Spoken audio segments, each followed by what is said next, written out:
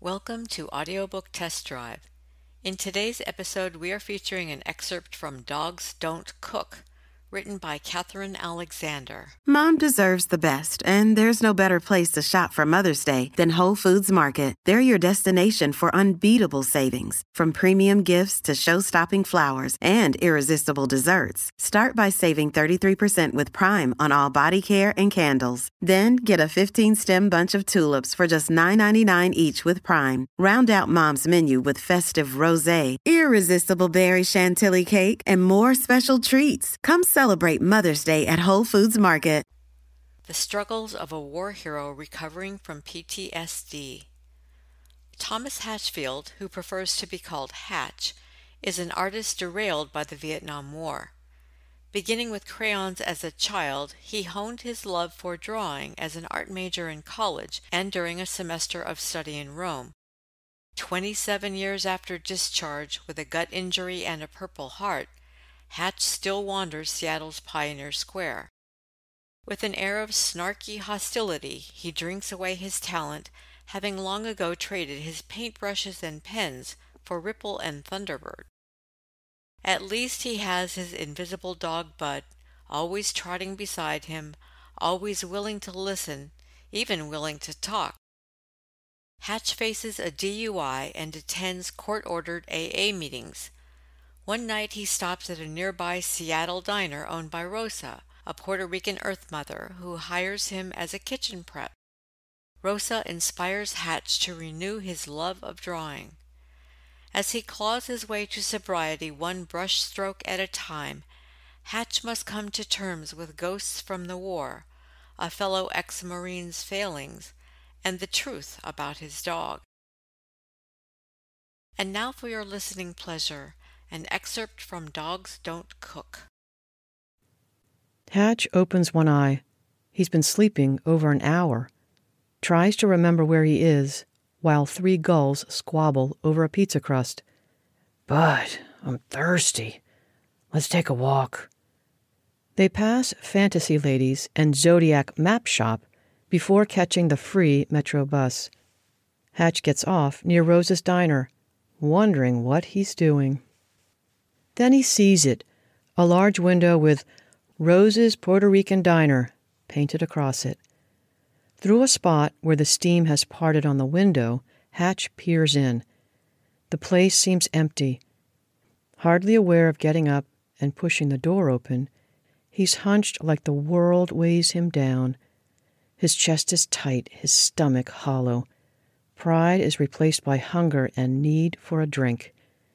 He moves across the tiled floor, keeping his face down. At the counter, a soft voice asks, "Can I help you, sir?" I thought I'd see some people I met earlier, but it doesn't look like it." "Who are you looking for?" "Oh, just some folks I met." "Oh, really?" says Rosa, sliding a cup towards him at the counter. "Sit down. I'll pour you some hot coffee." Hatch pulls off his scarf and holds the steaming cup with both hands. He stares down into it with hooded eyes. As he slurps, his forehead and the cup meet halfway. "The AA folks from the Friendship House left right before you came in. Was it them that you were looking for?" "Nah. They come in every Monday night." "That's nice. By the way, what's your name?" Hatch shrugs his shoulders. Rosa steps back from the counter, her hand holding her big stomach under her apron.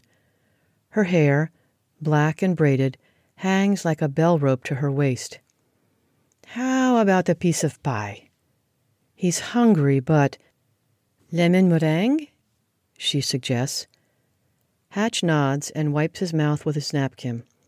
Rosa sets a large piece in front of him with a fork. Hatch picks up the fork, but it falls from his hands. He feels tremors coming on. Oh, for the solace of a drink. "Here," Rosa offers, "try these." He takes a spoon from Rosa and scoops out most of the meringue, then puts down the spoon, grabs the rest of the pie in his fingers, and shoves it into his mouth.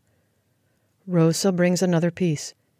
Hatch eats it steadily with a fork, washing it down with a coffee refill. Thanks. Tastes real good. Rosa watches him. Long, straight eyelashes speckled with meringue. Such a contrast to his haggard face, broken veins, and pallid skin. His fingers are long and slender. His nails, though dirty, have long beds and smooth cuticles. You have nice hands. Staring into his cup, Hatch is taken aback, then mumbles softly, That's the first kind thing anybody's said to me in a long time. He draws his hands away from the counter, takes the napkin from his lap, and wipes his mouth. He takes out another from the dispenser and presses it hard over his eyes. He replaces it with another, and another. A grown man, a Marine, crying. I better shove off, he says. He pulls out $1 and 2 quarters. Rosa pushes the money away. You're my guest. You pay next time. No, take it. Next time.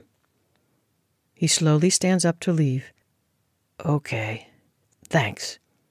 Can I ask you something? Shoot. How come you're so kind? Oh, I don't know. Your hands remind me of someone who's an artist. What's your name, mister? He hesitates. Just call me Hatch. This here's my dog, Bud. He points at the floor. Rosa pauses, looks down, then back up at Hatch. Nice to meet you, and Bud. She rubs her pregnant belly. Bye, Bud. Take care, Hatch.